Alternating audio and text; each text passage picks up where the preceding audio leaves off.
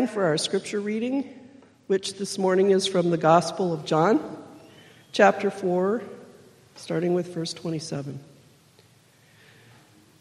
Just then, his disciples returned and were surprised to find him talking with a woman, but no one asked, "What do you want?" or "Why are you talking with her?"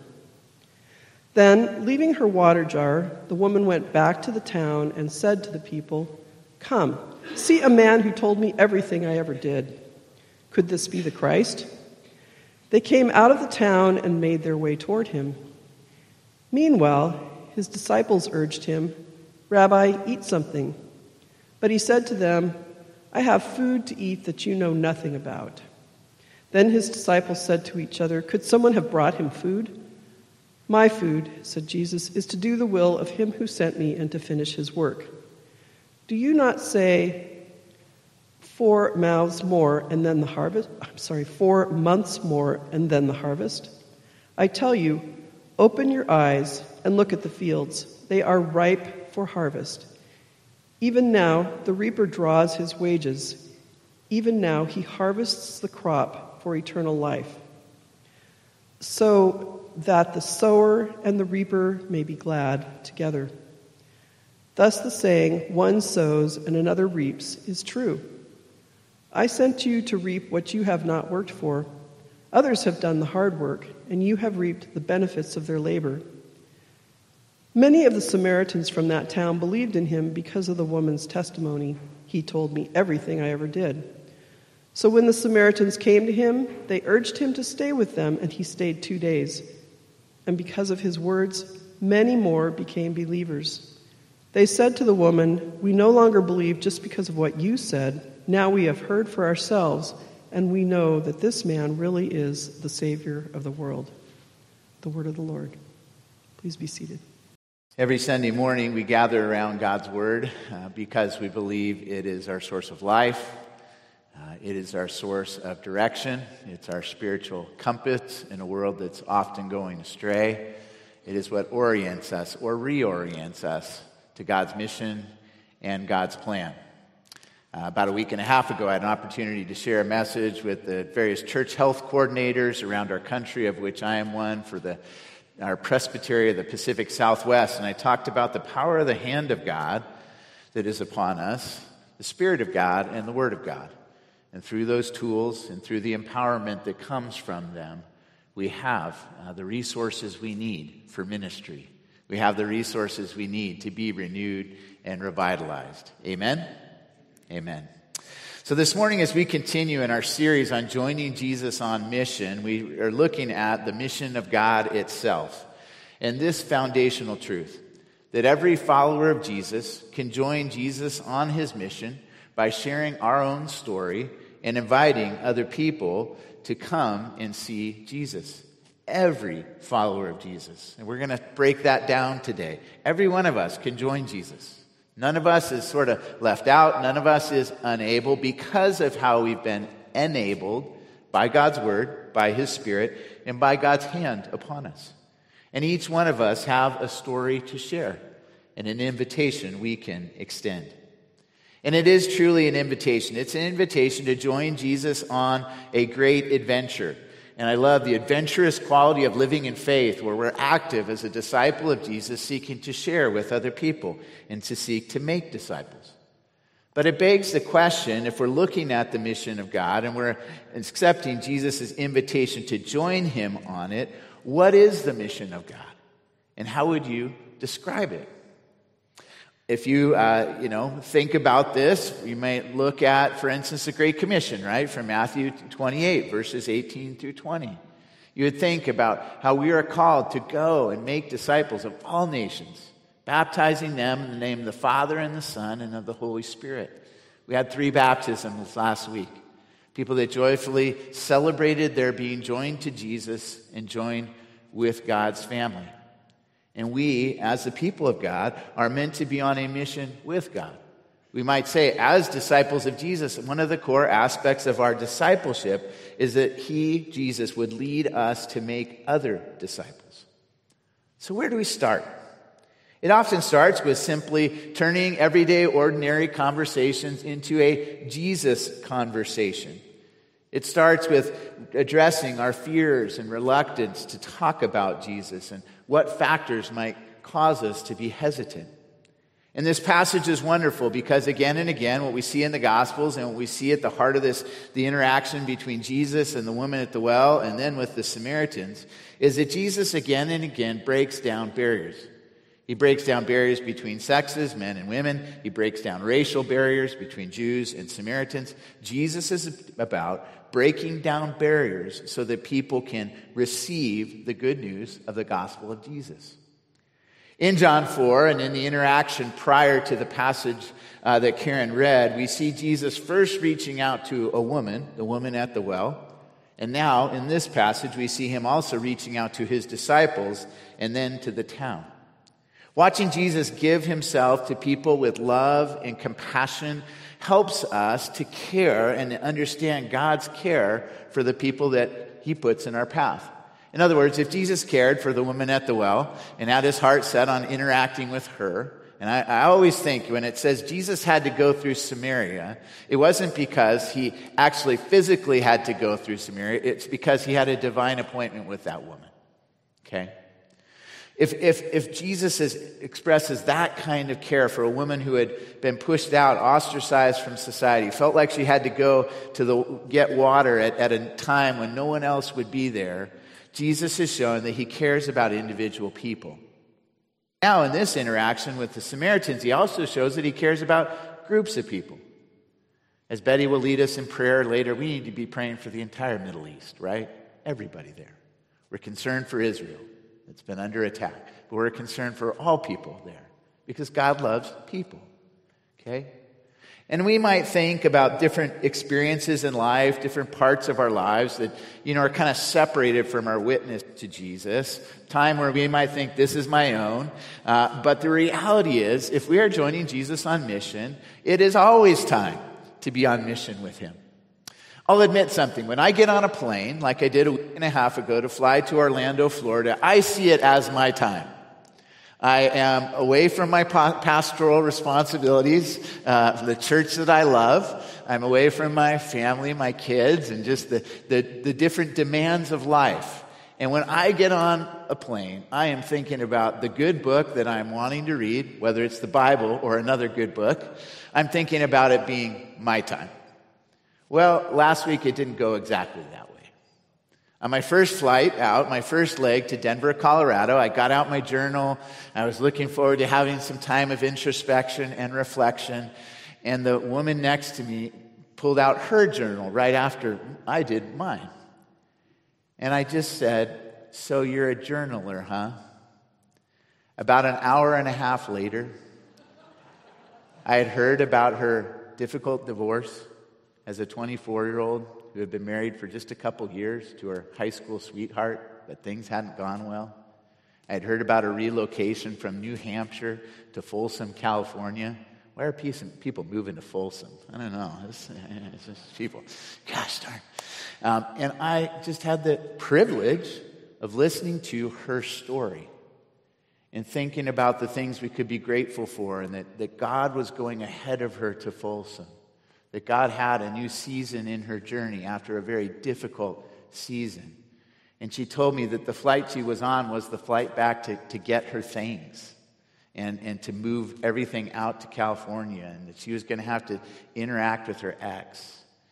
And I asked for the privilege of praying for her and just asking God's protection for her on this visit. Like Jesus with the woman at the well, God had a divine appointment for me in that opportunity. And it meant closing my own journal and being open to what God wanted to do in that time. Friends, joining the mission of God can be simply like that. For Jesus, he placed himself before the woman as the one she was expecting, even if she didn't know she was expecting him. But he was expecting her, right? He goes to the well, he's prepared, he's ready to meet there. He had a divine appointment from God, and as the Son of God, he knew it was coming.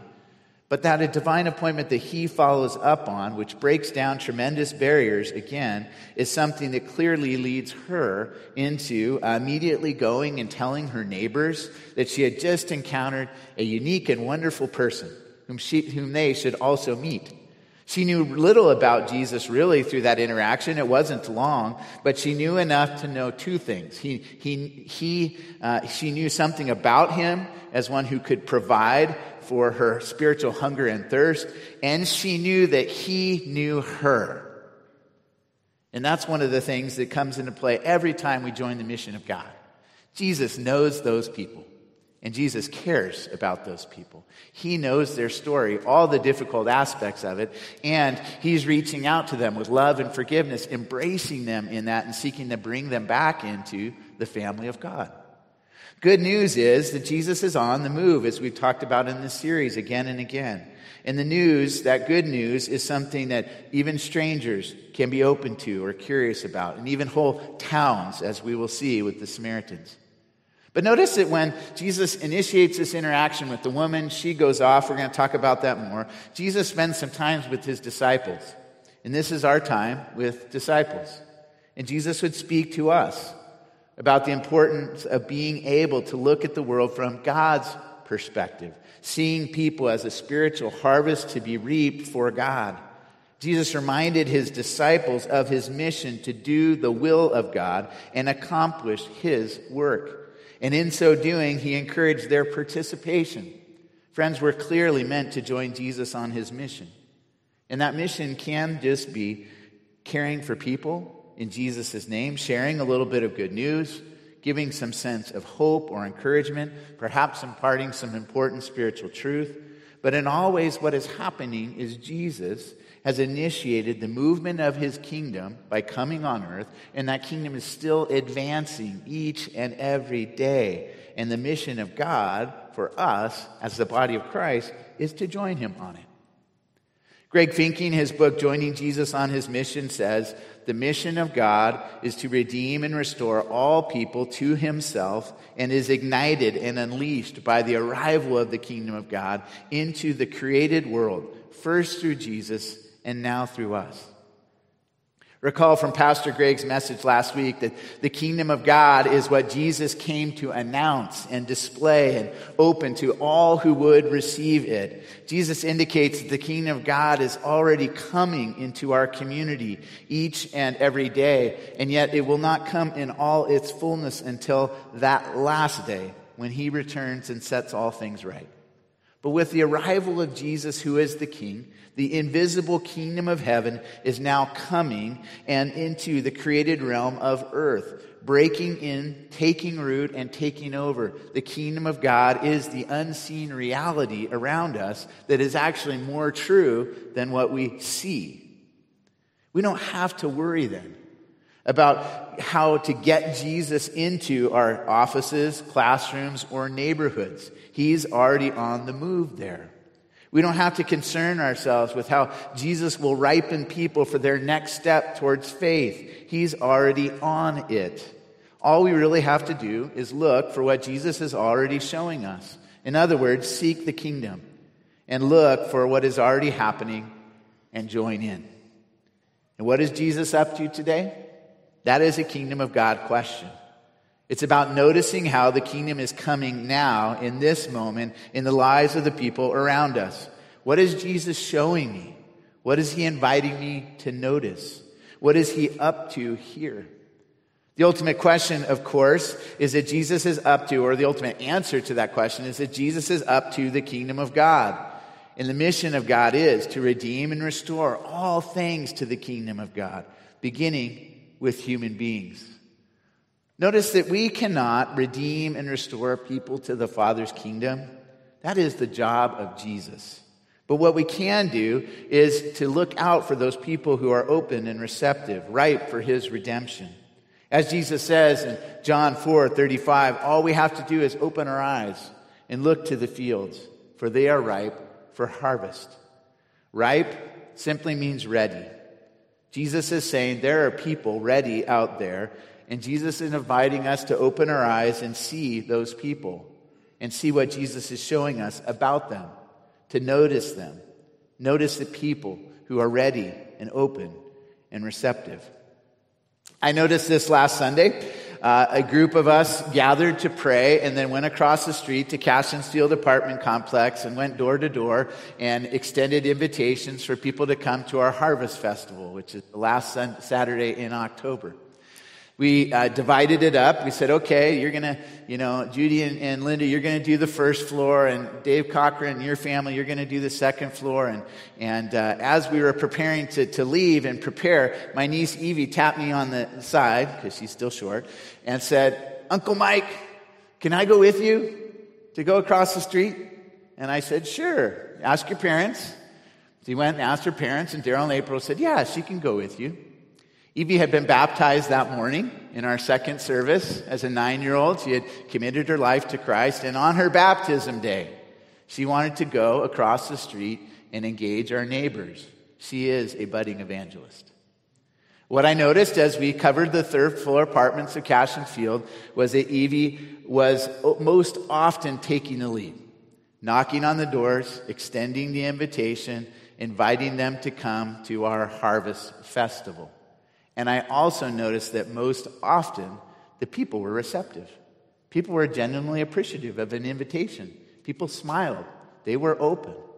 Rather than have that sense of, they're going to be resistant or opposed, they're not going to want to participate in what we're doing, we took an active posture of belief that they would like to be invited, and what we found was a general receptivity.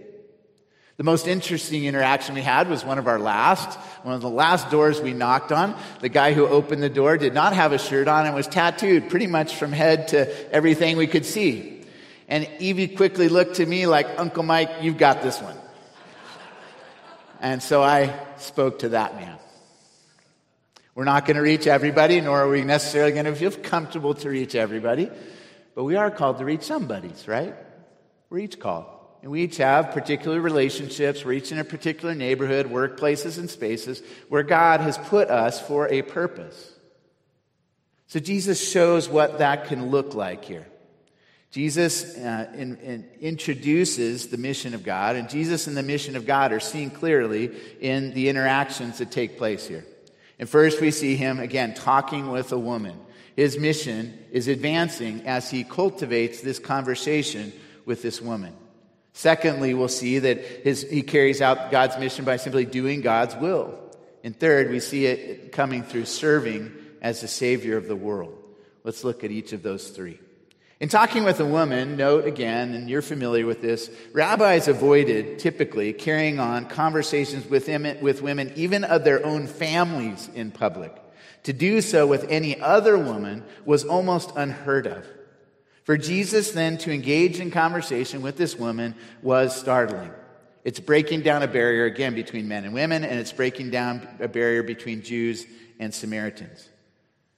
But Jesus is on the move, and he's about carrying out God's mission as the Savior of the world, not just the Savior of the Jews. Robert Coleman, in his book, The Master's Way of Personal Evangelism, says, as Jesus speaks, the disciples, laden with groceries, returned from the town of Sychar without ever getting friendly with the Samaritans. They were amazed that their master would be speaking with a woman. Apparently, it had never occurred to them to share the gospel while shopping in town. But it does occur to the woman who meets him at the well, who immediately leaves behind her water jug and goes to share her discovery of Jesus. Jesus, meanwhile, while the woman goes, shares with the disciples some basic realities of his mission. He talks about its essential character, that God's mission is about reaping a harvest of souls, of disciples, of followers of Jesus, and that it is an act of obedience, the doing and completing of all the Father had called him to do. Jesus speaks of the consuming satisfaction of his mission, the service of his kingdom, which is like food which sustains and fulfills. He observes the mission's urgent opportunity as the Samaritans come. Jesus was spiritually fed by doing the Father's will. He depended on the Father, and he did the work the Father sent him to do. So while the disciples are talking about physical food and thinking that somebody had come and fed Jesus while they were away, Jesus is talking about a spiritual satisfaction that occurs when we participate in the mission of God. When we do God's will, it feeds us. It sustains us.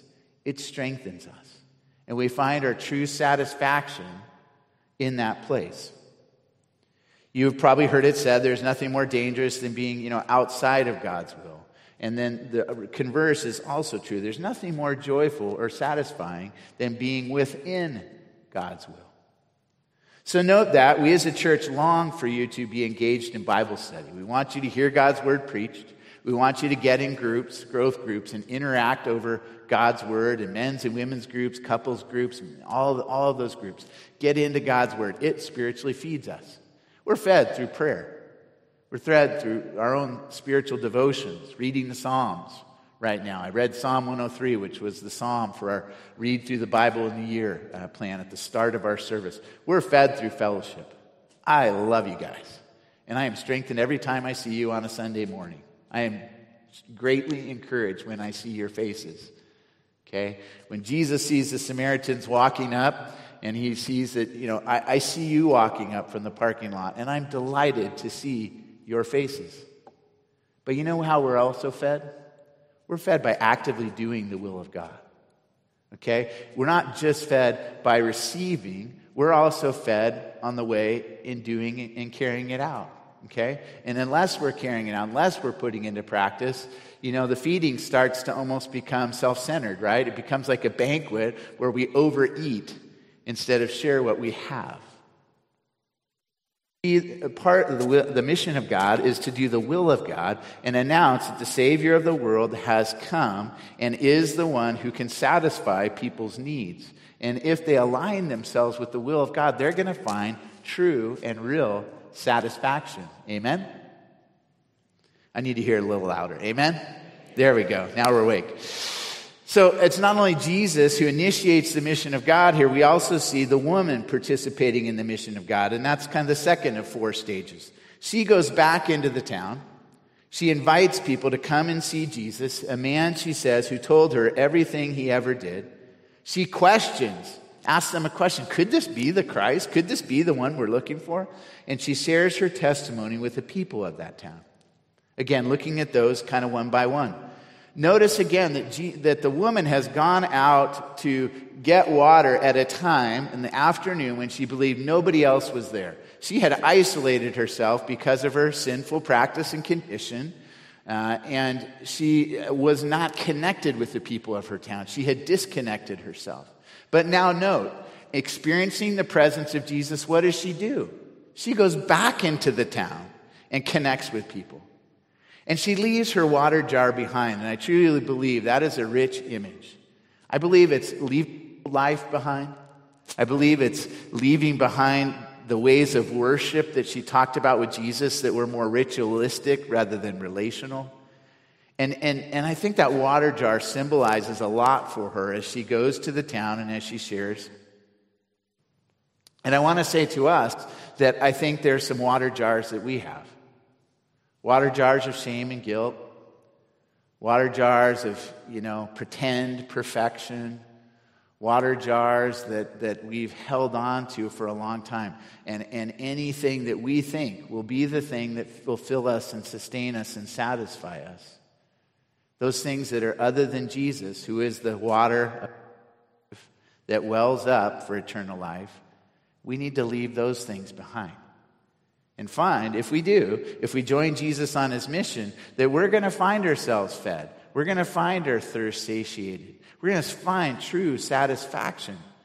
But we've got to give up those other things first. And sometimes it's a model of success. Sometimes it's just, financial security. Sometimes it's our national security. Whatever it might be. We have various forms of things that we have sought our satisfaction in. And if it's anything other than Jesus that we're putting at the center, we have to leave those things behind to join him. But then notice once she does, she is able to go and extend a great invitation. She's able to extend a witness to her town, which sparks curiosity and interest. They're people that see that something.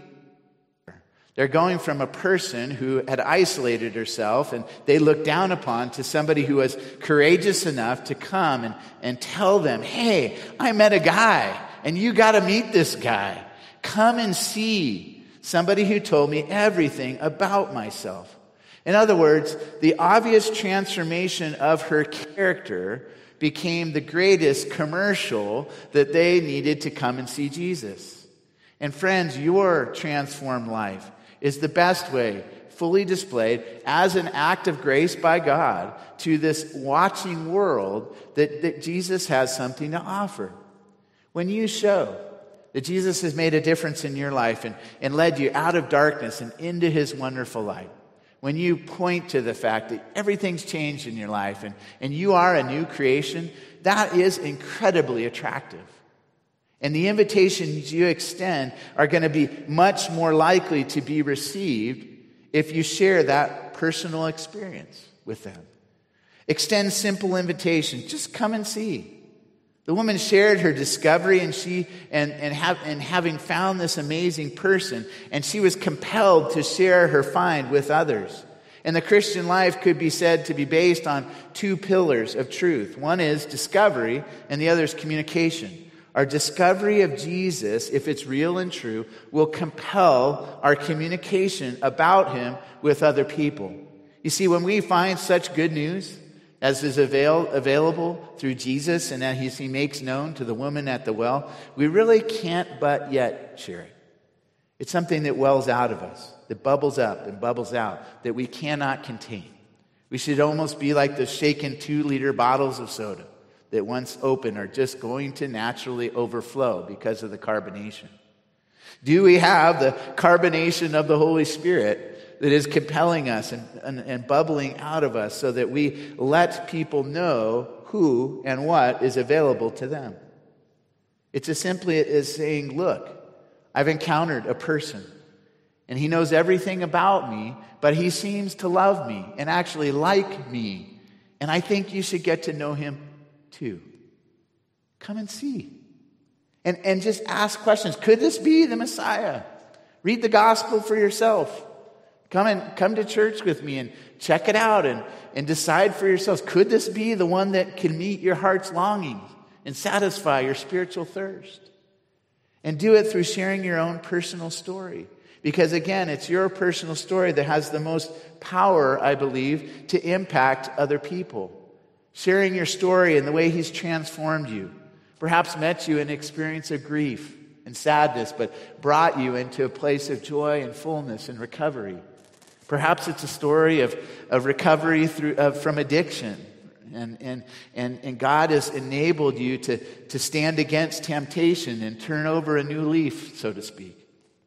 Perhaps it's a story of his continued provision for you. Many of us have those testimonies where we knew that God was real from an early age. We were nurtured in it, and we've grown in it ever since. But that story has power too. Notice, when the woman shares the story, it transforms the town. The people from the town join in the mission of God also. The people in the town and the mission of God can be seen through their coming out of the town and they're making their way to Jesus by believing in the woman's testimony and believing in Jesus' words. Note that the woman left the jar behind to go and share it with the town about Jesus. But the town leaves their own safe situation and circumstance and comes to Jesus out. They left something behind, at least temporarily, also. And note that they first did it based on the witness of the words of the woman. But then they come and see who Jesus is for themselves through their own direct experience. I love the fact that when Jesus sees them coming, he tells the disciples to look up and see that the harvest is white and is ripe. Look at the field, see them now. They are white for harvest. Now, a harvest of wheat is usually right when we look around it. The harvest, when he says, look up and see that the fields are white for harvest, was actually about the fact that Samaritans typically wore white robes. He's saying the fields are white for harvest because he's seeing Samaritans walking forward with white robes. But they're people that really need to be cleansed also, right? And we know in Revelation the white robes, spiritually, only come through the blood of Jesus, washing us free of our sin, cleansing us for an eternity with him. They may have been wearing white robes, But they, like all of us, need to encounter Jesus, the only one who can really make us white as snow. But the fields are white for harvest. There are people coming towards them. The question for the disciples is, are they ready to participate? And here's where we see the disciples in the mission of God intersecting, and where we can see this for us. We are to open our eyes and look at the fields like them. They are ripe for harvest, and they, like we, are sent by God to sow spiritually from what has been sown or invested. You see, Jesus has already done the heavy lifting. He came to this earth. He walked among us for a roughly 33-year period. He lived and died on the cross for our sins, and he rose from the dead. That's the heavy lifting, right? What we now get to do is open our eyes and look out at the fields. Look up at our stores and in our workplaces. Look for those people whose heads are bowed and their eyes are down. And know that we don't have to delay our participation in the mission of God. Jesus plays interactively with a parable that they had, which was 4 more months, to the harvest. And essentially, he's speaking of the difference between when seeds were usually sown and when they were ripe for a harvest, which was usually a 4-month. But Jesus is saying that there's no time gap right now. Spiritual seeds are being sown by him into the life of the woman at the well and into the lives of the Samaritans, and they are ripe for harvest right now. For some of us, we wrestle with whether it's harvest time. Sometimes we excuse ourselves from witnessing by saying that our family and friends aren't ready to believe. But our excuses don't really hold up very well before the example of the Samaritan woman, who spoke to the very people most likely to reject anything she had to say because of her past life. But because Jesus had met her needs spiritually and had transformed her life, she now shared that story, and people came. They came to see Jesus for themselves. They came to believe based on her testimony, and they came to believe based on their own experience of Jesus. My encouragement to you is, don't make excuses. If you are waiting and watchful, if you're looking for what God is doing, go ahead and join in and participate, and go ahead and share your story. You don't know who might respond or not. And guess what? That part's not up to us. Our part is to join in, to join Jesus on the mission of God. And let me leave you with just a few simple ways you can do that.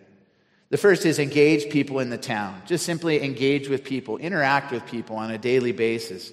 Look up and see those people who are a part of the rhythm of your lives at the grocery store and your workplaces and other places you live and move.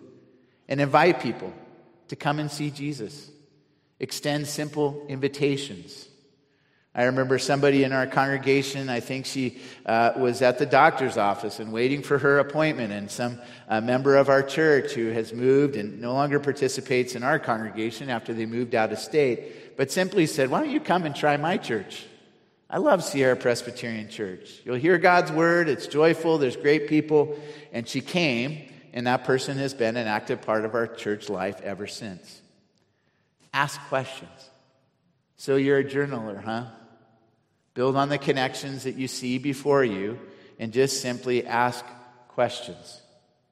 Open your eyes and look at the fields. Are they ripe for harvest? Go out in the belief that they are, and join in what Jesus is doing. Remember that Jesus is the living water of life. We are not, but he has it to offer as a fountain that overflows in our lives and through our lives. And as Jeff Vanderstelt once said, as we are changed by the gospel, we want to share how the gospel has changed us. It's a great thing to do so. In fact, one of the keys to gospel fluency is to regularly share what Jesus has done or is doing in our lives with other people. Our stories are powerful demonstrations of the gospel's power to save. Our job is to testify to Jesus' work in our lives while also listening closely to others so that we know how to bring the truths of Jesus to bear on the longings of their hearts. We need to bring them to Jesus so he can meet their unique needs and fulfill their spiritual longings.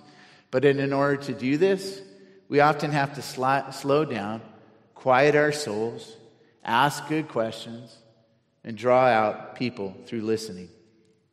I leave you with this, the power of story. And there are really three stories. Our friend's story with God, listening to them and cultivating a willingness to listen and hear where they are and where they're at in their journey. Our story with God, the power of our own story with Jesus that has transformational quality. And ultimately, the big story, God's mission. Tell them the story of Jesus. Do it through the 4 spiritual laws as my friend Dave does.